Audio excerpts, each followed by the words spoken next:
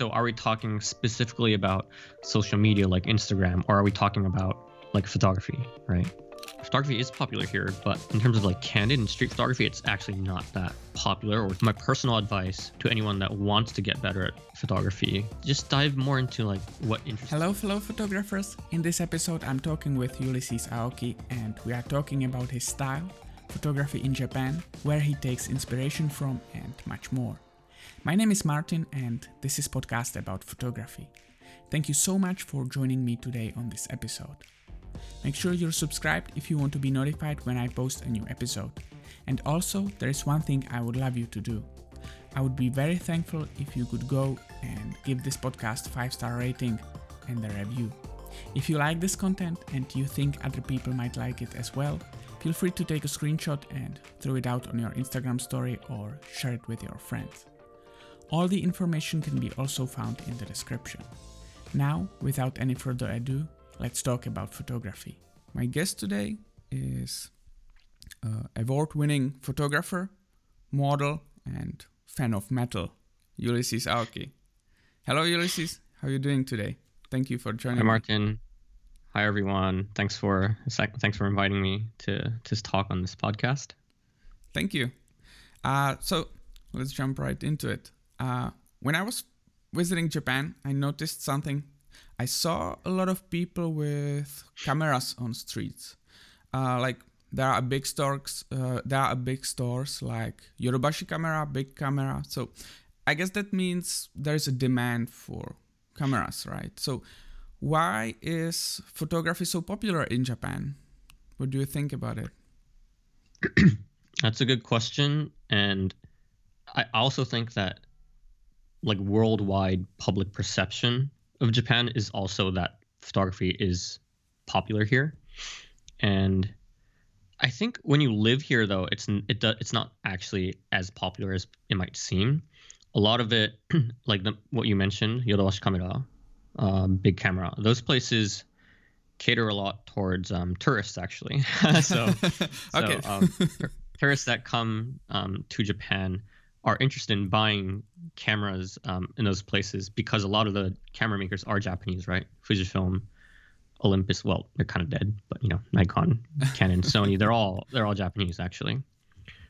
Not that they make them in Japan anymore. I mean, the majority of them, but so that's that. But also, I think photography is like widely understood as a hobby here, but more on like the casual and commercial end. I'm more of a candid photographer, and I consider myself an art photographer, whatever that means, right? But less people on that end, I would say.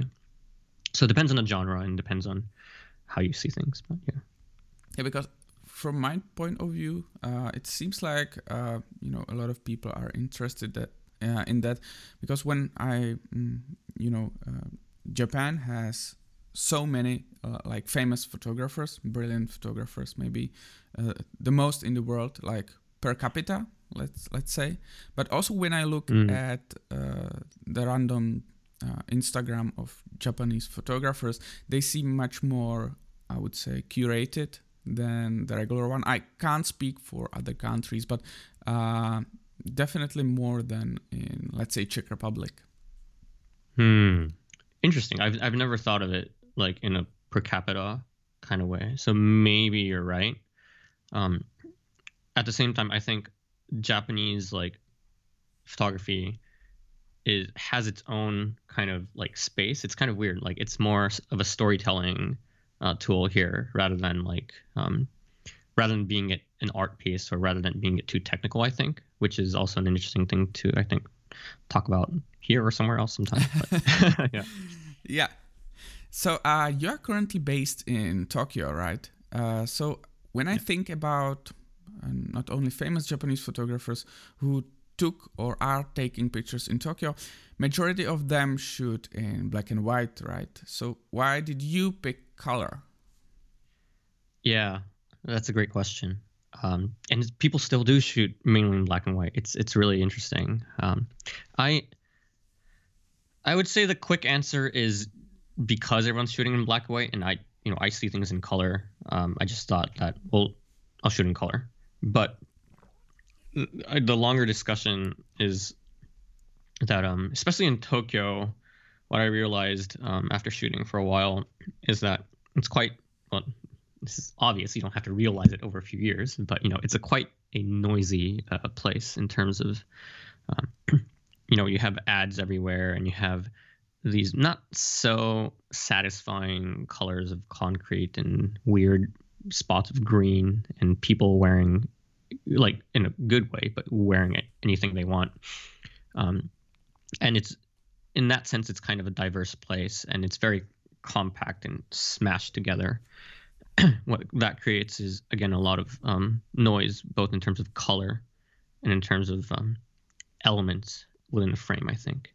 And I was talking to members of Void Tokyo, which is a small photography collective, mainly in Tokyo. One guy, Tatsuo Suzuki, he's pretty popular these days. Also, Ash Shinya Kawato, he's really good too. They were both saying they shoot in a similar way, I would say, black and white, gritty, kind of in your face. Ash somewhat less than Tatsuo-san, and they were saying that they use black and white because there's so much noise in Tokyo that the color is just not pleasing. So it helps them reduce, focus more on the subject that they're shooting. And one reason for this is also because they are more subject-intensive photographers. And if you look into popular or historically famous photographers in Japan, a lot of them shoot black and white. A lot of them are extremely subject-focused. Like, look at this person, or documenting what's going on. So black and white works. So why do I shoot in color? I guess is I guess I wanted to just find out how I can shoot better color in this place. I think with me, well, I'm speaking English right now, meaning, well, in a way, and I look different. So my father's American, and I'm, although I'm born in Japan and I've lived here most of my life, I think I'm able to have that kind of outsider perspective and see and understand what might work for me myself. And I was heavily interested in color photography. The most easy answer being like Soul Lighter, but for me more like Ernst Haas, Georgy Pinkasov. Those people really inspire me with their color photographs. So I was thinking of what I can do within my strength, and what kind of, I would say, like how color photography can be perhaps in Tokyo. And I'm still exploring that, but yeah, that was kind of my mentality, to focus on color. Yeah, and I was wondering if it was maybe because I know, or you said somewhere that before you started with street photography, you also did portraits, right? Yeah. And like environmental portrait is something I would say is it feels kind of close to street photography, like the subject in the environment. Was that something very true that was why you later started with street photography, or was it unrelated? I would say that's related. Yeah. So yeah, as you briefly mentioned in the introduction, I've been a fashion model here for like, I'm 28, but like 20 years. I've been doing it since I was a kid, and I'm not that active now. I have a few gigs and that's it. Getting old, but and so what actually brought me to the camera was fashion work, and I guess because I had a bunch of friends in modeling agencies, and they're like, they we all need photographs. So I was like, hey, I'll buy a camera and take photos of my friends, and I can help them, and maybe it can help me learn about photography and how I can portray myself on the receiving end of the lens, right? But as I was taking photos of friends, organizing shoots like maybe like once a week or so, I noticed that it's like, hey, I actually like taking photos, and honestly, I don't care if I'm in them anymore. So I wanted to learn photography more, and first of all, I just wanted to shoot more, which is like, okay, so how do you shoot more? One, you don't have, if you don't have to organize something all the time, then it makes your life easier. So I was like, okay, I'll just get my camera and walk on the streets and see what happens, right? And that's kind of how I fell into this deep void of street photography. Yeah. And that's because for me, as for foreigner, Japanese people sometimes seem to be reserved in public, and I was wondering, how does this pair with a confrontational kind of, because street photography can be confrontational sometimes, right? So I was wondering if, first of all, how does it feel? Not how does it feel, but how does it impact people being photographed? And how is it for a photographer if you had to overcome something like this?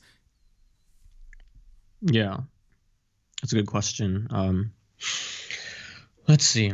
I think a few years ago, especially when I was still kind of learning photography and understanding different ways of shooting, and when I was looking at, especially people like Bruce Gilden, then you kind of want to try out his way of shooting first, which I kind of did. But yeah, I think as I kind of understood more of what I want to take photographs of, but also who I am, walking in the streets for hours and miles pretty much every day, you start realizing who you are a little bit more when, in a public situation. And, I relearned that I'm not a confident person, and I'm pretty timid, I would say. So that was kind of both an excuse and, but also an understanding of my style of photography, where I was like, okay, and even the photographs that I like aren't really that confrontational.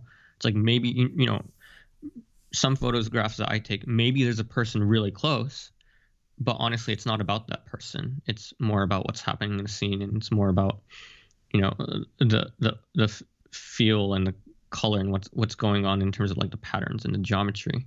And I think that translated well all the time when I take photos. Like, people seem like they don't seem that confronted when I take photos of them up close, for example. And that's probably because of the mentality that I have when I'm taking a photograph, where it's like, I'm not pointing the camera at them and saying, got the shot. I'm looking into the entire scene, and both in a sad way, kind of using them as elements within a frame, right? That's also a sad thing to say. But that's also a way of, taking photos, right? Do you think it might be even easier for photographers because people might be or might hesitate to, confront you or to say, hey, you took a photo of me, maybe more than in, I don't know, other countries in the world? I would say to an extent, yes. But what also complicates this is because I look different in Japan, and because I'm not fully Japanese, so I'm assuming some people might feel not like strange in an odd way, but kind of surprised in a way where it's like, what is this guy doing, and why is he roaming around with a camera? So it's like, it's more of a general puzzlement than I think people feeling confronted by me. So because that also plays an equation, I can't really say for everyone, but I think, as you said, yeah, generally people in Japan are more shy in a public situation, so there would be less confronting. Yeah. So on the scale of style, where on one end we have, like, I don't know, I would say like fishing, where you stand at one point and looking for the subject to enter, like a mousetrap or something when we talk about these theories. And on the other, where we have this into your face photography. So you are somewhere like in the middle, you would say, or you tried them all? Yeah, I'd say I tried both spectrums heavily. Like, I tried with like flash really up close with 28mm, but also, I've used longer lenses, zoom lenses, and now I'm kind of in between right now. But also, like, yeah, in terms of like fishing versus, going after a certain subject, I think I still kind of do both, honestly. But what I learned, especially through the pandemic, is that these are also heavily reliant on socioeconomic situations where I think as a candid photographer, you need to adapt to what the world provides you, right? Right now, if there's a pandemic going on and people are quarantining indoors, what's the point of going after an interesting subject in an empty street in New York, right? It's never going to happen. So, like, in that sense, maybe not even fishing, but you need to look at more different subjects, not human subjects. You need to focus on different elements, and that's something that I'm also learning. So it's hard to like put a pin on it for me right now, considering again the situation. But yeah, middle maybe. And do you think this so-called aggressive style, this I would say into your face, is maybe misunderstood by the public who is not practicing, I would say, street photography? Because how you mentioned Tatsuo Suzuki, if I remember this correctly, there was a little drama about it. But when I thought about it, like, there are so many photographers shooting like that. Like you said, also the Bruce Gilden, or for example, Eric Kim is doing that. Yep. And from the point of photographer, I can probably understand what you want to do with this artistic expression. But also from the point of a pedestrian, I would say, okay, this might be a little annoying, but like 2 or 3 minutes in, I would just forget about it. So maybe when people see a compilation of someone doing this into your face photography, might get a wrong idea. You mean if this style is maybe misunderstood, because I couldn't quite understand why the drama was the drama. I see. Because I thought like, well, this is nothing, like, okay, it might be like a little annoying, but it's nothing I would be too worried about. Some, like, drop someone as a brand ambassador or something like that. So that was a really complicated topic with Fuji and Tatsuo-san, I think. There's so many layers to that. Honestly, it's hard to kind of deconstruct in a brief conversation, but I would say, like, it also has to do with, like, again, the perception of photography in Japan. Again, photography is popular here, but as I slightly mentioned in the beginning, in terms of like candid and street photography, it's actually not that popular, or it's not understood as well, especially when it comes to thinking of photography as an art form that's not considered that way. Okay. So when people are taking photos the way they want in a unique way, people freak out. Also, to a degree, honestly, I think Tatsuo-san's photos are a lot of the time about like women, for example, and so whether or not he is objectifying them, that's open to discussion, I think. But if it seems that way, then it will seem that way to the public eye. So that was also a layer to the issue, I think. But also, like, there's so many factors to it. Like, the video itself was kind of like edited in a weird way. It's like Tatsuo-san's a nice person. Like, when he's interacting with people on the streets, there's a video by Samuel Intaro Hop, Samuel Street Life. He did an interview on Tatsuo-san on his channel a few years ago, and that was totally cool. It's like, Tatsuo-san might take a photo of someone really up close, but he would be like, "Oh, sorry," or like, it's like, I interrupted this person's life for a brief moment, so he would apologize and smile, stuff like that. But that wasn't portrayed in that promo video. So yeah, it's complicated, right? You gotta look at everything. If you're talking about someone like Bruce Gilden too, it's like his style is made up of just who he is and how he grew up and his personality. So it's like, if you need to consider that as a factor too. So yeah, there's just so many layers to this. It's hard to express. I personally don't feel like I don't have anything against those styles of shooting, but personally, I vibe off of people a lot. Okay. So like if I'm taking a photo of someone up close, and I can feel that the person is discomforted in any way, I can really feel it really soon. So that's just, for me, it's like that style is not for me because that's not who I am. I'd be untruthful to myself if I'm saying that I can do this, right? So that's what I learned at a personal level. But yeah. Yeah. Okay. So when you actually come home from a photo walk, what happens next? What is your photography process? Either if you have a digital camera or with a film camera. Yeah, I've been shooting digital for these past 1.5 or 2 years or so. Before that, I was shooting everything in film. Now pretty much all digital.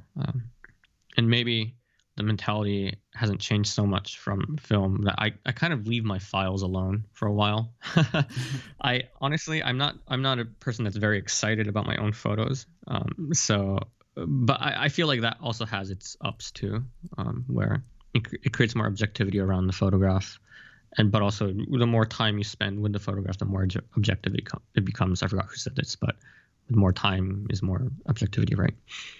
And I think that is, for at least for now, how I am approaching my photographs.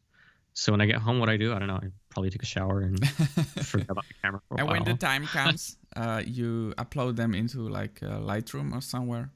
And yeah, in terms of the hard process there, yeah, I use Lightroom, and in more detail, I look at the previews, the thumbnails. This is something I learned from Alex Webb. This is something he does too, is that yeah, he would just create, or you know how in Lightroom you have that preview thing with the small photographs like that in a grid.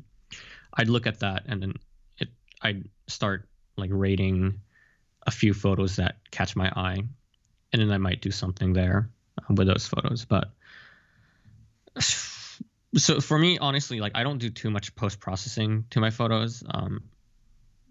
You know, very basic stuff. do you But have just like because your own preset which you use on, majority of your photos or something like that? I kind of do, but all it does is it's just basically a button that adjusts like black point and shadows, and that's it. So it's like I don't. It's not even a preset, and I don't even want to call it that. To me, it's like making a nice JPEG preset for me. Okay. And that's all it does. Yeah, I would say for me, more of the editing process is in the selection. Mm-hmm. And I think I'm able to get exposure and everything correct, or how I want it in camera by this point. And then it's a matter of, my philosophy right now is that, well, let's say you're fidgeting with a photograph and changing the color the way you want it. I think that's totally fine. But for me right now, it's like I've taken enough photographs, honestly, that I want to try to see what the world has to offer, mm-hmm. comparative to, what would you say, like comparative to kind of forcing my ideals on the world and how I wanted it. It's like if I wanted that photograph, I'd go take it. Yeah. So like if I wanted I don't know, blue ass, sunset, then I'd go take that blue ass sunset instead of fidgeting with it on the colors. That's just my theory for now. I think if you take enough photos, like, it's you can get what you want to an extent. So yeah, I kind of like, I'm not saying that you should shoot everything in JPEG or anything. I'm just saying that like I like natural colors and seeing again what the world has to offer. So it's where I'm at right now. Yeah. Okay. And so do you believe in like a personal style when we talk about the outcome? Because when I look at the Instagram, a lot of people seem to believe that posting only in one style is the best choice. So Is it important to you that your photos have, I don't know, like the same? I wouldn't say like film imitation, but is it something you think about when you're posting on the Instagram? No, this photo looks, much differently than my usual photographs. Nah. well, I think this discussion here is, so are we talking specifically about social media like Instagram, or are we talking about like photography, right? I mean, some people, let's say Steve McCurry, I would say he has a personal style, right? And then when we talk about, let's say Martin Parr, he also has like a personal style.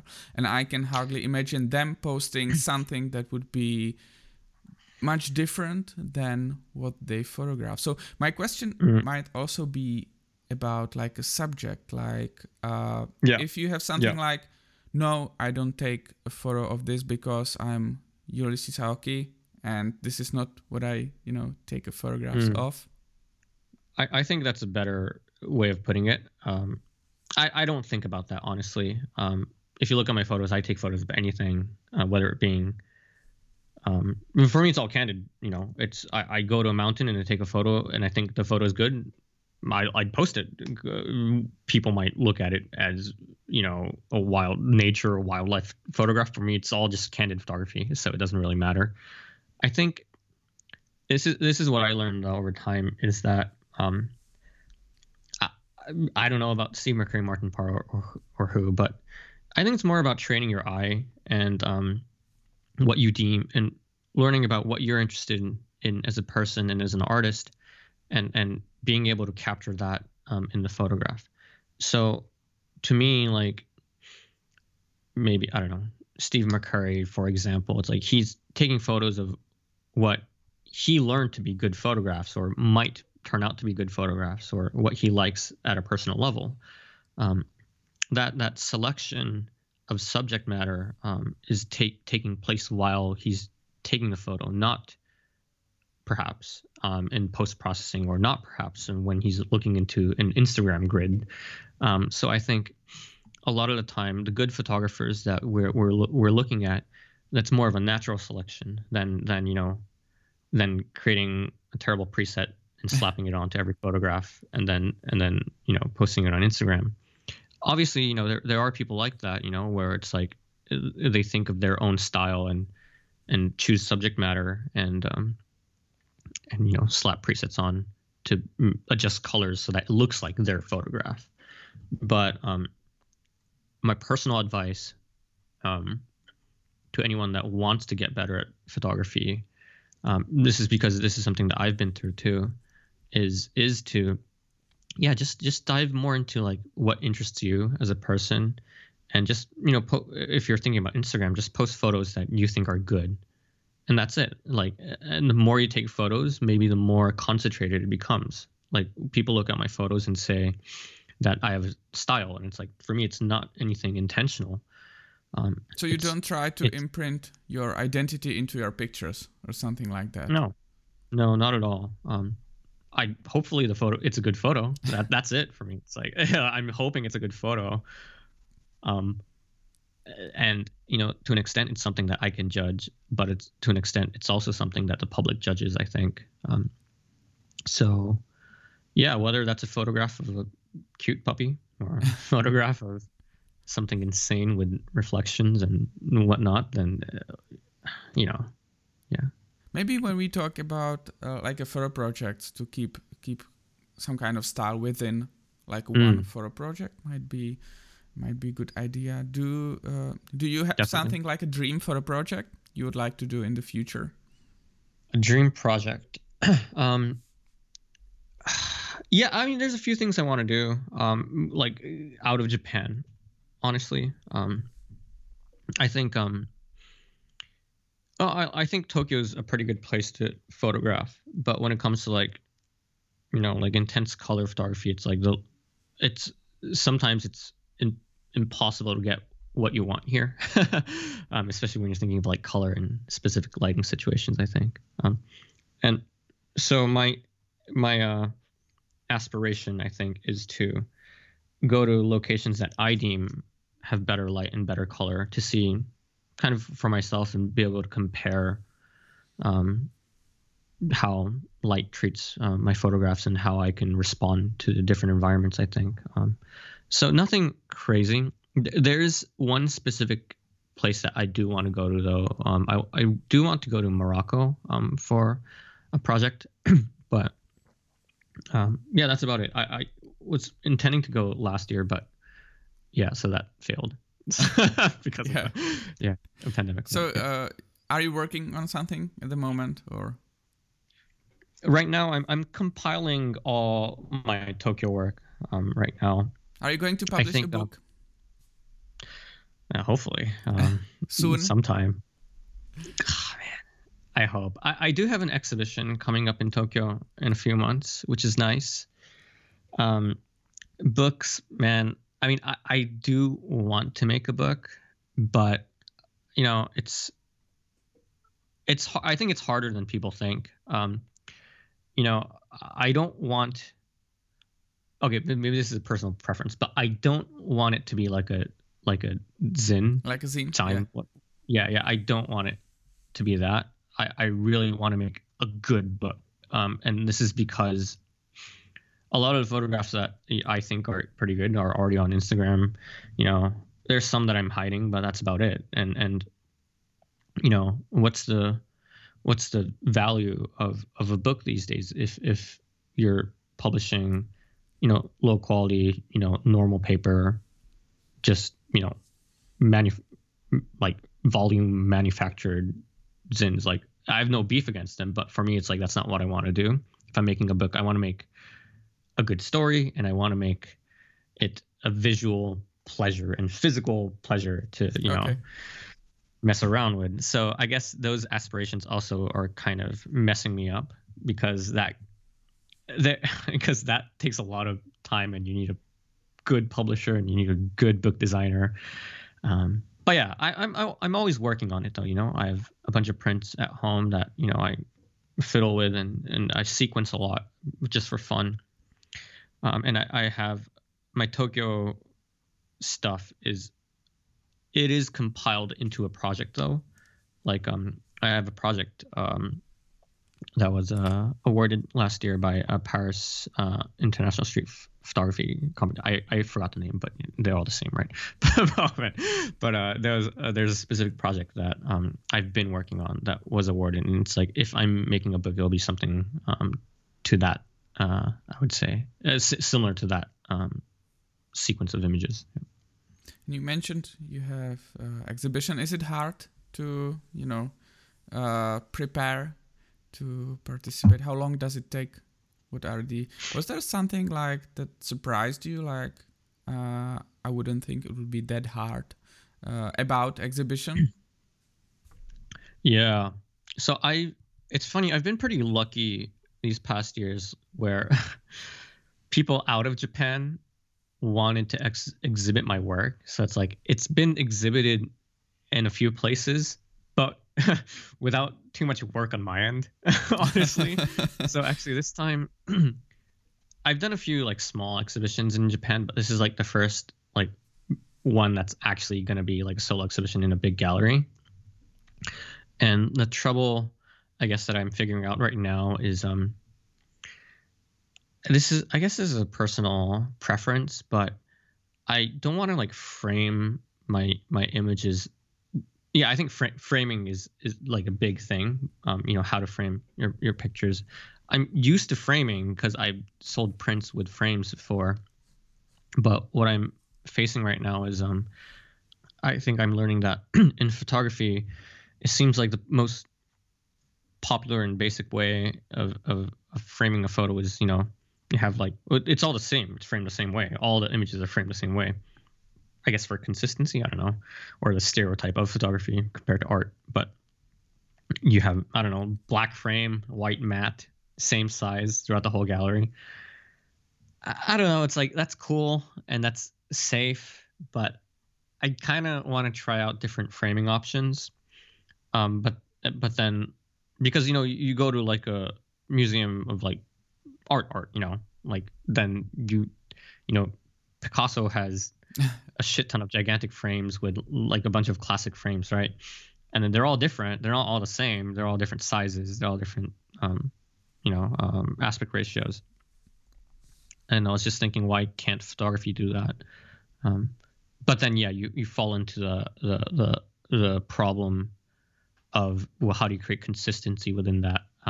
And how do you, at least for me, it's like, how do I break that perception of what a photography print needs to look like? And they help you with the production, or you have to bring your own frames?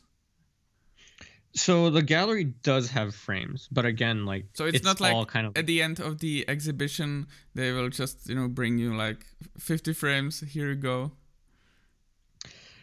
So this gallery, it's not that big. So like they have like 20 frames of 2 types of colors that I can choose from. But again, like if I want variety, or if I want to frame them in a different way, then I gotta get my own frames. And you bring the prints? Yep. Yes, I would say in most situations, unless you're like a really, really, really famous photographer, then you're kind of on your own, I would say. I'm even lucky in the sense that like they're I don't have to pay for the space because they offered me the opportunity, and I'd say that's even on the lucky end these days. But and do they pay you something for that, or is it more like, okay, so now you have the opportunity to exhibit your work, and then you just bring the prints and or you get commissions from like entrance fees or something? Not paid. Entrance fees are for like gigantic museums, right? Okay. So it's like, if you are getting entrance fees, then you're a baller. But I would say in most cases, I don't know, maybe it's different in different countries, but in Japan, usually you got to pay for everything. You got to pay for the space, rent the space out, and you got to pay for their printing, got to pay for their framing. So it's a lot of money actually. But so again, this time they're pretty nice, and they offered me the space for like a week and a half, and they offered me frames, which I'm kindly declining because I'm stupid. But so if you are making any money, then it's usually from selling the prints that you're exhibiting. Sometimes the gallery might take a cut, like, I don't know, 50-50 or something, because they help you sell it for some reason. I don't even know. But in this case, I don't think that's it. I think I'm free to sell my own stuff. Another way people try to make money, or get some money back at least from the exhibiting, is they might sell like a book, or a zine, or small prints, like merchandise. Yeah, basically merch. Yeah, and the entrance of the gallery, to hopefully get some money back, right? So there's different ways of doing it. Yeah, that's interesting. But it's more of a pride thing, isn't it? Honestly, yeah, to put in the CV, to put in the resume. Yeah, honestly, yeah, and the slight hope of someone with some level of notoriety coming into the gallery, and I don't know, from Magnum, hopefully, or someone. Oh yeah, right. Or it's like some, I don't know, gallerist or art collector. Yeah, that's. I'm not saying that's what I hope for, but generally that's kind of, being hoped for, right? Okay. So I was wondering, where do you take your inspiration from, if there's something like that? I would say like other arts, like paintings, movies. Yeah, great question. I would say first, when I started photography, I was only looking at photographers, but just because I am not a person that came from the art world. I had nothing to do with art. I did some modeling, and that was it. So my entrance to being a creator or being an artist was photography. But the more I took photos, I started looking into other artists too, like other outside of photography. But also, I'm a big music nerd too, and I've learned that I also draw inspiration from that as well. Maybe not too directly, but I learned that there are parallels for like artists. Some people I like are like I like Salvador Dali. I like Dali a lot. Also Magritte. Yeah. Um, who else? Yeah. I really like Monet too. Okay. But a lot of it comes from Monet, more from the color spectrum of how I see things. Dali and Magritte is more of like I guess the surrealism and because symbolism. it might be hard to imitate those types of surreal paintings. You know what? It is, but it's funny if you think about it. Like, I think surrealism in photography, like that's actually what you want, but it's just impossible to get it with photography. It's like there are no melting clocks, and there are no people with faces as apples, right? You can get some of it by juxtapositions, right, or something like that. Thank you. Yeah, exactly. So it's funny, I think, that man, it's so funny because if you think about it, like street photography and candid photography, it's about taking photos of what's available in front of you, right? But when you're thinking of like, but there's such a big trend around juxtapositions right now and like humor, I think, in street photography. But it's funny if you think about it, and it's like, so we want something otherworldly anyways, and that's what we're aspiring to take, but we're trying to do it in the real world without like Photoshop or without setting things up. So it's funny. It's like you want something out of this world, but you're setting limitations for yourself to take photos of it within the reality. Right? So it's super funny, I think. So for me, I am a candid photographer, but I don't know. It's not impossible to draw inspiration from those people, just because there are so many things you can learn from like Dali too, where it's like it's a lot of layering. If you look at it, you have an element here and an element here in the foreground, and maybe they're all in focus still, but like still it's like it's layered objects with different meanings and with symbolism and different lighting patterns. Like, so there's stuff to learn there. For even simpler stuff like Magritte, would like, I don't know, a painting of like, what was it, shattered glass and stuff like that. And there's a window and like there's shattered glass, and the shattered glass shows the outside too. It's like, which is impossible, but like it technically isn't impossible with photography. So it's like, I think having some visual cues and understanding of that while, I mean, if you're a surrealist photographer. I just dropped my mic. Sorry. Yeah, no problem. Oh my god. Oh, there we go. That was a big issue. Can you hear me? Yeah. Yeah, I'm fine. Perfect. Oh man. There we go. Thank God. Can you hear me well? Yeah. Is that okay? Yeah, I can hear. Okay, sorry. Yeah, but yeah. So what I wanted to say was, yeah, there's stuff that you can learn from them still. Yeah, I mean, maybe not like directly, but. Do you also take inspiration from movies? Because there are so many famous movies and directors in Japan who can we learn a lot from, like, for example, Akira Kurosawa. Is it something you personally do? Like, I don't know, like take screenshots from the movies or something like that? Some. I don't directly reference movie stills when I take photos, but I'm more invested in the idea of that film, I would say. What am I getting to? Like, I'm a big fan of David Lynch, for example, and his use of, well, different films have different strengths, I think, for him, but his use of like sound and his use of images or clips that seem irrelevant to each other but for some reason flow well, is also something that he does well. And to me, it's all like a matter of how he's portraying his storytelling and his ideation of the scene.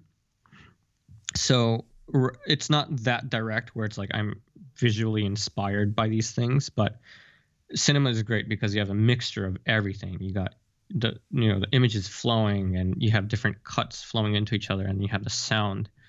Kind of mysterious. So it's a little bit more. Yeah. There's more leeway for creating mystery and tension there. But I would say like after starting like YouTube though, like I do study cinema a lot just because of it's like I'm more lost in video than I am in photography. So to study video, I do watch a lot of movies right now. But those are so-called classical movies, right? But I know Japanese anime is a big part of the culture, right? And given that the possibilities of the visual composition are much more flexible in that, is it something you take an inspiration from? Because like when we talk about the obvious masters like Hayao Miyazaki or, for example, Makoto Shinkai, because I often find myself to just stopping the frame and thinking like, wow, this is like impossible composition. But in some type of environment, I might be able to achieve something like this, and I personally find it very inspirational. That's a good question. Anime. I there's a few comics and like I guess that ended up being animated too that I really like, but in terms of like visual inspiration, not much. It's and I think a lot of the images that I take, I don't think they're dark, but they're a little bit more. See, I think like animated, especially like Shinkai Makoto and Hayao Miyazaki with like Ghibli, is like they're very popish, they're very bright, and they're very structured. They're structured really well. So I mean, there's something to learn there, right? As you said, like that's such an ideal world. I would say it's something between painting and movies, right? Because when you see the concept arts, they usually start with the scene which they paint, and then they expand on that. Exactly. Yeah. I would say, there's stuff to learn there, but for my images, they're so different that I can't imagine like being able to reference them.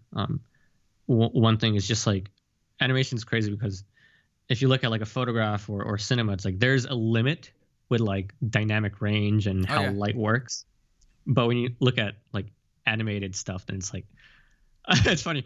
I made a joke with a friend before. It's like, man, the dynamic range on that camera is crazy. Where it's just like, because just like everything is light, like lit perfectly, right?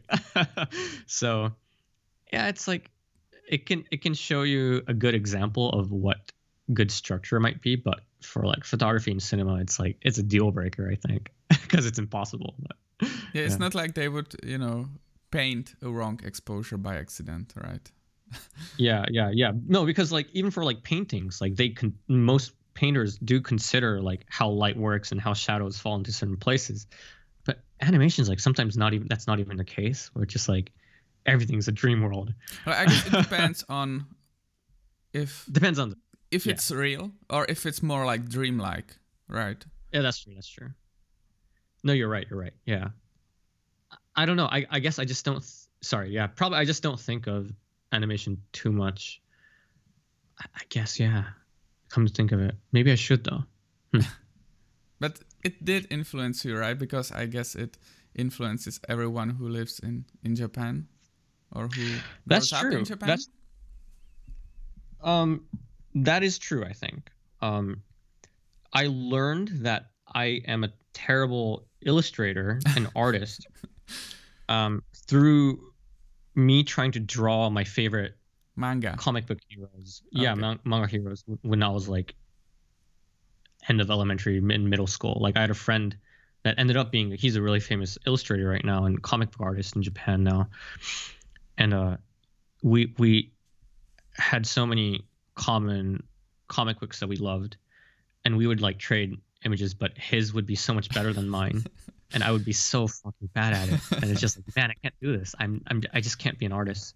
So it was my first. I guess that's my first failure as an artist. But so yeah, in that sense, we do grow up with it. Okay. So let's get back to more photography stuff. So as someone who shot more than 1,000 rolls of film with your Leica M6, I believe, what are the advantages of film? What do you like about it? Yeah, it's a good question, I think. There's a lot. I still miss it, actually. Shooting digital is so different.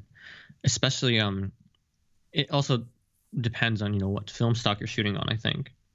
If you're shooting color negative film and better color negative film, maybe like something like portrait or something, the obvious benefit is dynamic range, I think. And that's something that digital doesn't have to offer usually. It's way different.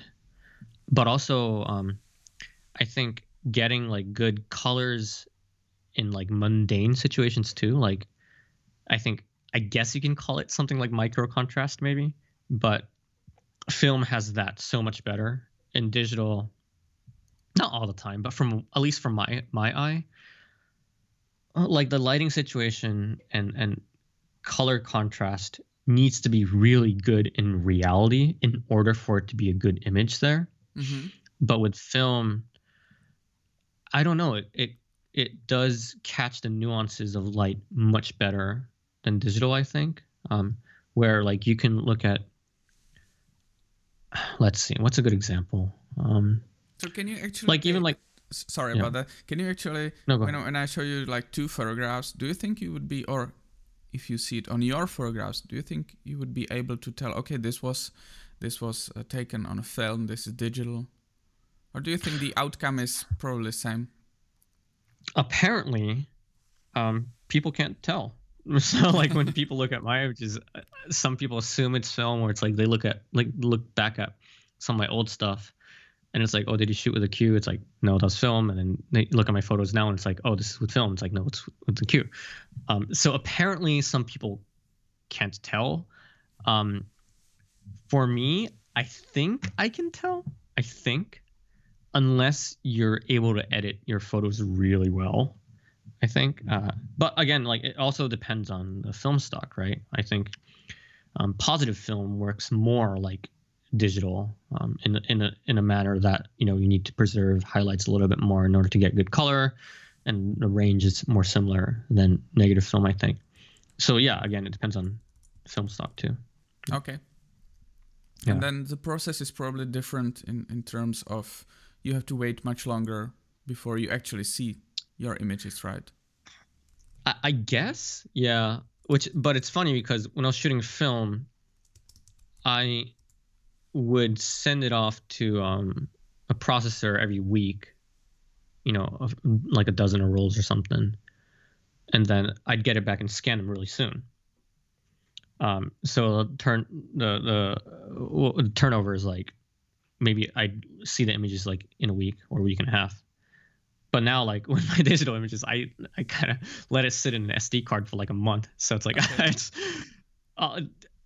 I mean, it depends on your approach, I think.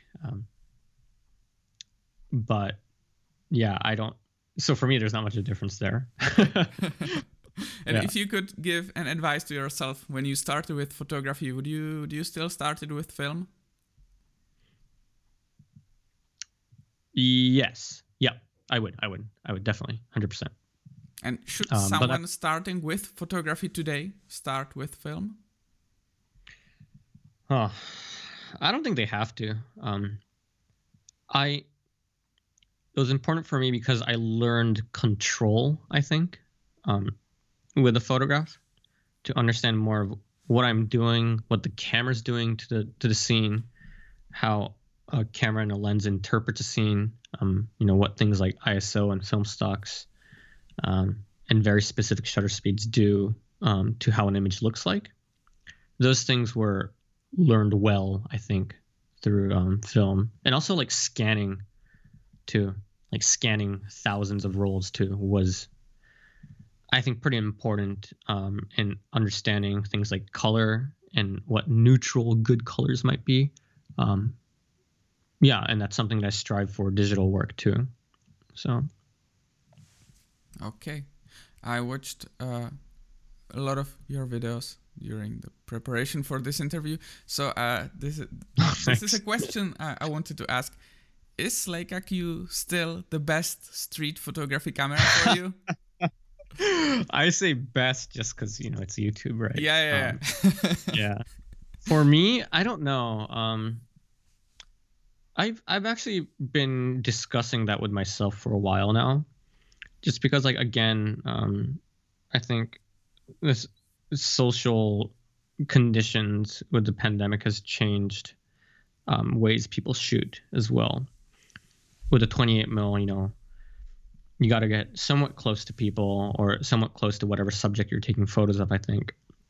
But now everything seems so detached and everything seems so far away, both physically and emotionally, that sometimes I think using a wide angle, at least for me, isn't the answer for the current status.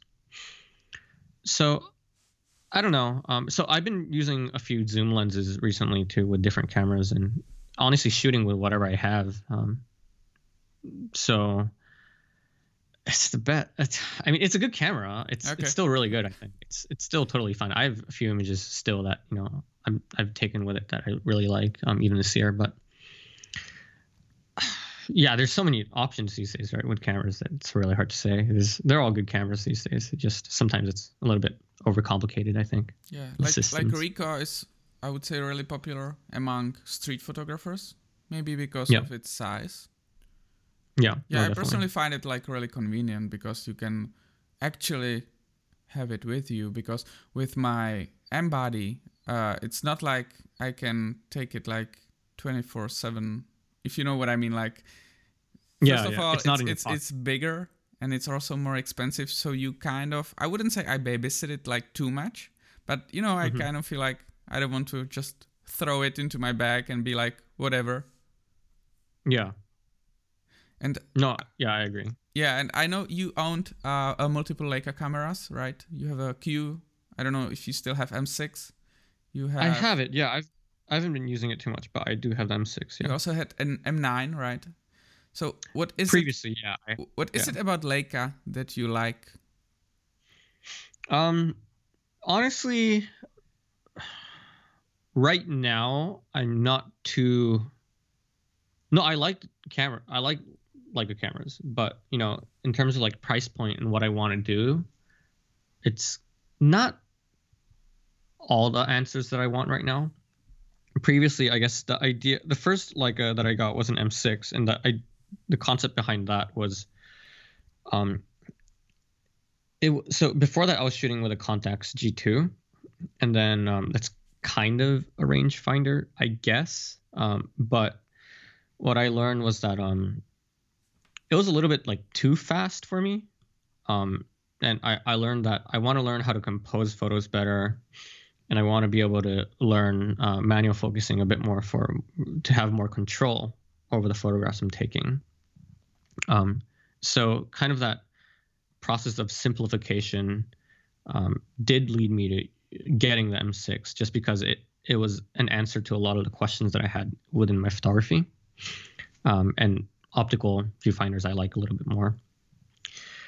But yeah, with the Q, the idea was that, well, I think the colors in the rendition from the Q are really nice. I honestly, I can't say it too confidently, but at least to me, I can tell that they are nice colors and they're nice images. And again, it's a matter of like simplification, and it's not too big. It's full frame, but it's not too big. So the system overall is a good package, I think.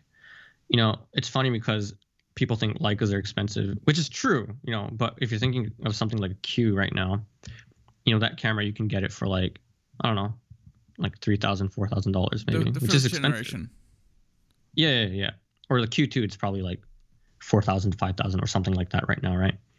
But it's like, if you look into the other cameras these days, they're equally as expensive. Like R5, R6, Sony cameras, like you're gonna get a lens too, that ends up being like $3,000, $4,000 or more dollars. Anyways, it's kind of the same, honestly.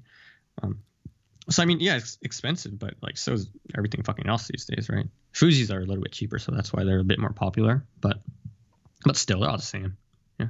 Yeah, because I'm not sure if this is mostly a thing in Japan, but I was stopped multiple times on streets and people told me like, "You have a nice camera. Is it Leica?"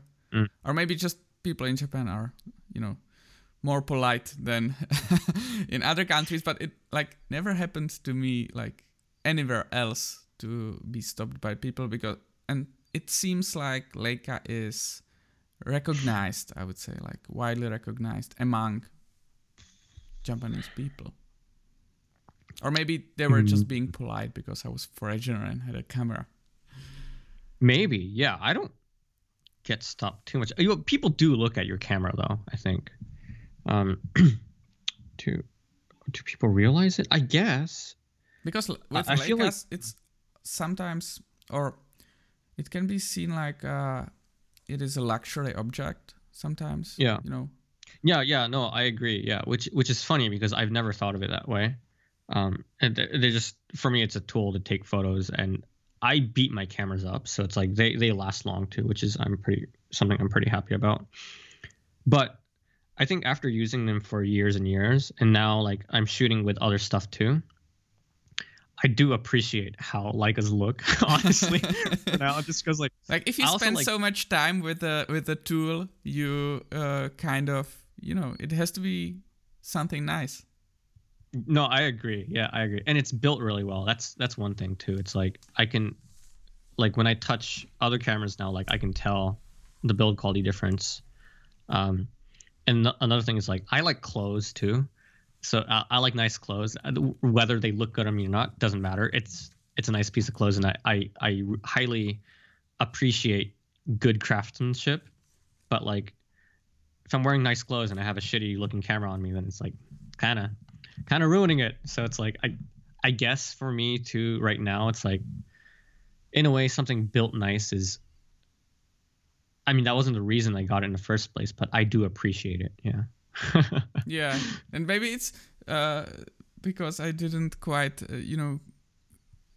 grow into this price point, but I have my Leica, and I wouldn't say I treasure it or like babysit it too much, but I was buying the other day, or was about to buy 28, I think, like Samilux or something, and then the guy was like, yeah, it's almost like a mint, like a new, and it was like battle scared, like it was like so damaged, and he was like, yeah, I'm using it, so that's why it looks how it looks. And when I look at my lens, it's like it looks like a new one, and I was like, yeah, kind of like I can understand, but it's still with those cameras, I feel sometimes more comfortable when I take like a Ricoh and then just throw it into my bag. I'm like, okay, something might happen, but it's not that big of a deal. Yeah, but I think that's a smart way of doing it. I'm really bad at treating my cameras, so my Q is kind of acting up on me these days. So which does make me think that I should take more care of it. So yeah, I agree with you. If people can actually like get over this honeymoon phase and actually like, because I feel you can then enjoy more the camera because you are like more comfortably using it. Oh yeah, definitely. That's something that you really, I think with cameras in photography, that's something that really needs to happen, where you need to be comfortable using it, and you need to use it for a certain amount of time in order to understand it a bit more. And that's something that I feel like is a kind of a pitfall of photography YouTube, where it's, people are advising you to buy cameras every month, and but also like YouTube photographers too, they switch out cameras so often that it's like it's hard to gain a level of consistency in what you're seeing in subject matter too, because you're switching up lenses and focal lengths and systems so many times. So that's something that I personally do work on, where it's like, if I have a camera, I try to spend years with it and see where it gets me. Okay. And as someone who also did a portrait photography, can you tell me what is the most important aspect, or maybe can you give me some tips what to look for if I decide I would like to take a portrait of someone, either on street or just my friend comes? I know, like, the basic rules, focus on the eye. Yeah, I guess, man, that's a hard question.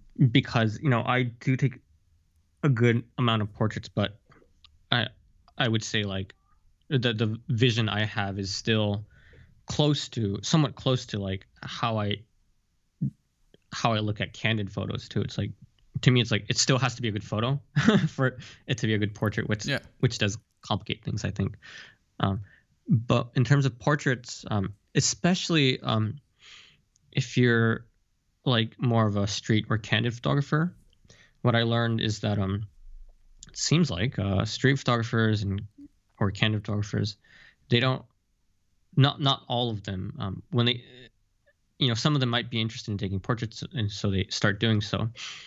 But I learned that, like, the vision of how they see that model or subject that they're taking photos of is a little bit kind of off sometimes. And I'm thinking that that's because in a street or candid photo, it depends on who you are, but a lot of the time they or you are not thinking of portraying the people in your photograph as beautifully as possible. Maybe they're doing something funny, or it's like maybe they're making some stupid gesture that you thought was interesting. So inherently, the subject doesn't have to look beautiful. And that's something that doesn't translate well in portraits, I think, where it's like the subject needs to look beautiful or cool in their own manner. Whatever scene you, or whatever, frame you end up choosing or taking photos of, that's fine. But like, still, if it's a portrait, like, the person should look pretty damn beautiful in their own manner, right? Yeah. So I think trying to focus on that first is a big step. And once you nail that, then you can start having more of your ego in the photograph, I think. At least that's, for me, that's how I feel. Because sometimes, I get photos taken of by different photographers too, for like modeling work too. And I can see where it's like, okay, this person understands how a person might or might not look good. But sometimes there are people that don't have that skill. And as someone that's being photographed, like, that's not something that's too pleasant, honestly. Do you think the appearance of the camera might affect the environment? Because there is a question from the audience. Is it possible to do candid shooting with something like 5D Mark IV plus 85mm 1.4, which people spot from a mile away and react to my presence? I have been thinking of getting something small for that separately. I would say yes, but I'm referencing things right now. So it's like, if you're thinking of people like Soul Lighter, who he did do that, but his work was candid, but to an extent, like, it's not so in your face. He's shooting from above, he's shooting from behind people, and it's not like he's taking a photograph of a certain subject, to portray them in whatever way he wants. Also, other than that, like, mindset of what kind of photos that you're taking, also, I think society has changed so much, especially like urban life. Now we have more people, honestly, and it's more crowded, and people know what a camera is now more frequently. Like, everyone knows what you're doing. So that also comes into play. So I think it's harder, than before with big DSLRs. But, even with something smaller, like, you're not fooling anyone, I think. You're like, you're still taking photos with a camera, and that's even if you take your phone, right? People are going to notice. Yeah, people still notice it. So, I mean, I think a lot of it, like, it still matters, but I think a lot of it is more to do with, like, mentality and how you're approaching photographs and the scene that you're in. Because I know a few photographers that still use like big DSLRs, and they're an amazing candid photographer. So yeah, that's one of my theories that if you have this old-looking Leica camera, you kind of looking like a tourist, and it therefore becomes more stealth than when you have either like a phone, because people don't pay attention to you because they think like you are a hipster or someone with an old camera. Okay, so I also wanted to ask you about your YouTube channel. So I know you have started taking pictures when you were like 20 years old or something like that. But you have started your YouTube channel later, right? Was YouTube something you gradually evolved to, or I mean, was it strictly bound to photography, or do you think had you been not taking pictures, would you started a channel about something else? Oh man, that's a really good question, because it's something that I'm always wondering, questioning myself too. So I was interested in doing having a YouTube channel from way back, like I don't know, like even 10 years ago, when like it was just starting. Like I was like, yo, I should do that. But honestly, like I just was so stupid. I didn't know how to. I think I'm a late bloomer. Like I was really stupid growing up. Like I really didn't know what's going on. And I think I'm more smarter as a person now, regardless of what you think of me. Comparative to before, I have grown a lot, I think. And so it was just all of those elements combined just made it, I think, impossible for me to like coherently create a video and upload it on YouTube. But also it's a matter of like subject matter too. It's like 18 years old, what the hell are you going to talk about on YouTube? It's like, no, my life is fucking boring. It's like no one's going to be interested in this. But now I think with photography, I guess it created confidence in myself that like I do have something to share. So I would say, the start of my channel, it was heavily perpetuated by my photography, but also like where to an extent of like some level of being happy with not satisfied, but being somewhat happy of how I've progressed as a photographer, and how I started teaching people through photography led me to make the channel too. But also having a few friends that are in the YouTube photography world advising me to do something about it. And that was like, okay, maybe I shouldn't, right? But now, honestly, after I started it and now it's like, honestly, for me, it's always photography first. So with YouTube, I try not to make the videos influence who I am as an artist and what photographs I take, what stuff I buy or don't buy. I try to not have that influence my photography. And if I'm not taking good photos, then I probably wouldn't make a video. But for now, in terms of the content going forward, I'm pretty comfortable with it not being photography, honestly.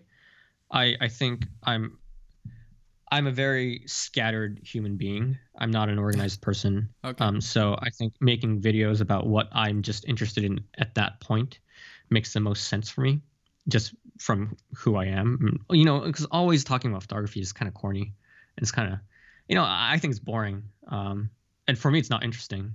Like I watch some photography channels these days, but much less than before, just because like I think at this point, like photography wise, I know what I'm doing and I know what I want out of photography and what I'm trying to get.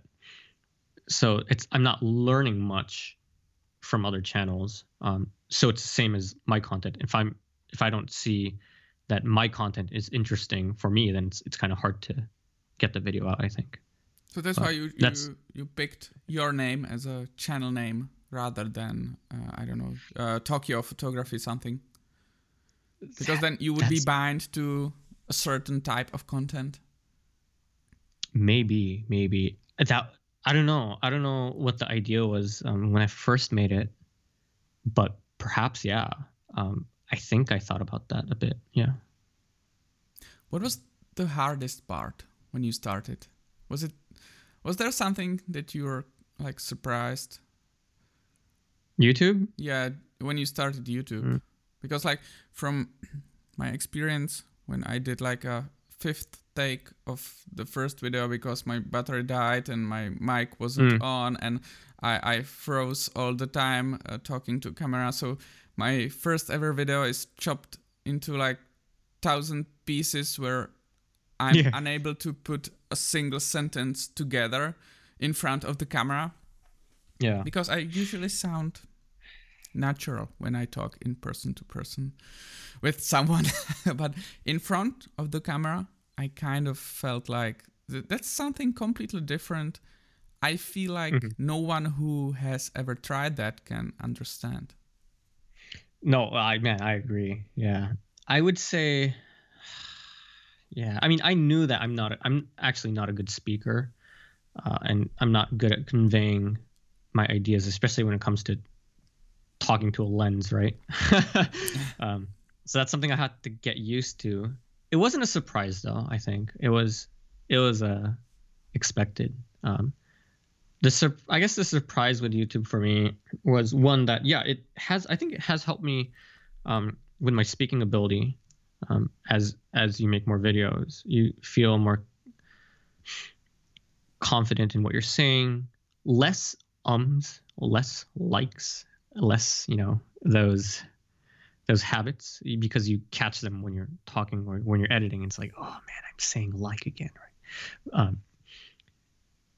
So that's one thing. The other thing that I am happy, actually, that I'm learning, that I'm very happy with, that I have started YouTube in the first place, was that, again, I started a channel because pretty much of my ties with photography. But I'm really glad that I'm able to connect with people that, like, even out of photography, are interested in what I am interested in. Like, for some reason, a lot of people that follow me on Instagram and follow my photographs, for some reason, are interested in like similar music, or interested in some of the artists that I'm interested in, or recognize the clothes that I'm wearing, which is crazy, right? And they're like, yo, I know those glasses are from this place. It's like, I know those shoes are from this season. And it's like, how do you know this shit? So for me, it's just interesting. And it's been cool because it feels like you're making a bunch of new friends, which I lack. So it's very nice. Yeah. So it's been so the next question from the Instagram, and I think it's only fitting to ask because your channel is basically promoting health, photography, and metal, right? When are you going to do a video where you cover Mastodon? I cover Mastodon. Oh man, I should have worn my Mastodon t-shirt. Covering Mastodon, that's a hard one though. The equipment that I have is a little bit different from like the really heavy stuff that Mastodon can play. But yeah, I hope I'm able to talk about music a little bit more on my channel though, going forward. Somehow, I don't know how, but yeah. Is it something maybe like a dream project to shoot a metal band or something like that? Yo, that would be during a tour, like tour.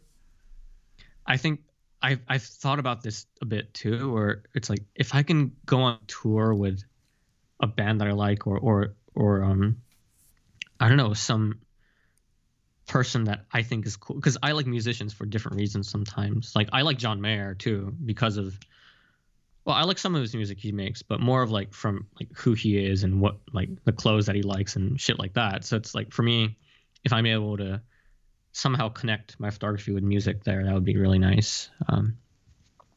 Yeah, I guess that's a long-term hope that I have then. But okay, can I ask you about your tattoos? Because even though tattoo is nothing strange, right? And my brother has a lot of them, maybe more tattooed than not. And correct me if I'm wrong. In Japan, it's not that common, right? Yeah, not that common. It's getting a little bit more common than before. Like before, if you see someone with a tattoo, it's like, oh, he's gonna kill me, right? But now from Yakuza. Yeah. But now it's a little bit more acknowledged, I think. Because I've noticed you can't go to onsen or something like that if you have tattoos. Yeah. Is it still like a thing, or is it more? Still is mostly. Yeah. Sometimes like they give you like a sticker to cover it, but the thing is like it's like this big, so it's like if that doesn't cover it, then you're kind of out anyways. So but that's not really the point for other people to not see the tattoo, isn't it? Like what is the exactly original point to not get like fights in onsen, right, or something like that? Yeah, it's basically decades or centuries back. Only Yakuza people had tattoos. Okay. And they like, for some reason, those people love onsens. So it's like they just like stay there and they'd have meetings sometimes, traditionally, like Yakuza meetings in the onsen, because it's maybe more of a private place. But that's obviously not the case now. So the idea behind banning people with tattoos were specifically targeted towards Japanese mafia, and having them not in their onsens and doing meetings. Okay, because when I was in a hotel in Tokyo, there was like onsen, and then it was mainly for tourists, so no one really cared about one really cared about if I don't know, Americans or Europeans come with tattoos. Wasn't really a problem. Yeah, that's still pretty rare, I think. Oh, okay. I didn't know that. So, what if you are comfortable talking about it? What are your tattoos about? Oh man, yeah, it's so funny though. I had a friend ask me a few days ago, and man, every time someone asks me this, I get frozen, just because like for me it has meaning, right? Okay. But then when I try to verbalize it, it's like, oh shit, this is so corny. Oh, we don't have to talk about it if you don't want. But It's okay. And you never talk about it in your videos, right? I don't think I talk about it. Well, but I would say, so I have 3. I don't know if it's gonna increase or not. I have one. This one that I got first though, was it's funny. Until a year and a half ago, I used to work this like really, really white collar corporate job. I worked in like a big consulting firm actually, and I guess the perception of having a big tattoo, being an artist, or trying to be an artist and getting better at what I'm doing in terms of like photography and just art in general, and working a very normal corporate job, that gap to me was so both intriguing but also tearing me apart mentally, I think. I still do some corporate gigs, but it's different when you're having an actual 9 to 5 and working overtime and shit like that. But I think that kind of having two sides to me, and also, I don't know, trying to live up to my art a little bit more, really made me consider get a tattoo. But also because it's funny, it's like it seems like that has so much meaning too, but also because I think my first album that I got when I was 6 or 7 years old, my first album that I got was a Marilyn Manson album, and the next one was like Limp Bizkit, and it's like Rage Against the Machine. That's when I was like 8 or 9 years old, and these guys, they had a shit ton of tattoos, right? So that's also a thing where I think it's funny. When I showed my mother my first tattoo that I got, she was like, "What happened to you?" It's like, "You're the kid that doesn't smoke, doesn't do drugs, and no tattoos." And it's like, "Oh, it's grouped there, right?" But it's like, fucking give me a break, because I've never smoked, I don't do drugs, I barely drink, I don't even drink. It's like, just let me have this at least, right? It's like all the bands that I love, they all have tattoos too. So it's like, it's kind of like to me, it's like there's mental and emotional meaning to the tattoo, but it's also kind of like it's just kind of who I am too, I guess. And your father is American, right? Yeah, he's American. Does he have tattoos? No, not at all. It's funny. I think when I was growing up, my father was more against tattoos than my mother. Well, it wasn't on like pen on paper or anything, but from what I've heard, my dad was pretty against tattoos. But now he's kind of chillaxed a bit more. Getting old, makes you a little bit more relaxed. Related question. Are Pacific Islands traditions related to Japanese tattoo traditions? Weren't there Yakuza who kept tattooed skin as wall pieces? Oh. That you're asking me that? No, someone asking. Oh. Probably you, because... Well, I don't know, but they look visually very similar, don't they? And also, the way, they engrave these sometimes is just with like a, how do you call them? It's not with like the tattoo, the modern tattooers, like they do. Yeah, with like hand, right? Okay. And sometimes the method is the same, isn't it? With those Pacific Island tattoos and the ones in Japan. Did you get your tattoos done with the bamboo stick? No, man. I heard it really hurts. No, I can imagine. I got it from a more like, there's this dude that trained in Australia and had his parlor for a few years there. Came back to Japan and he does like surrealist tattoos, and that's like he's like one of a kind in Japan, so I go to him a lot. Thank you once again for joining us today. I hope you enjoyed this episode. If you did, make sure to subscribe whenever you're listening to it. Please give this podcast a 5-star rating, review, and please take a screenshot and throw it out on your Instagram stories so other people might find it as well. Come back next week because I will be talking with W. Scott Olson about minimalist photography. I'm very happy you are tuning in for another episode of Podcast About Photography. Until next time.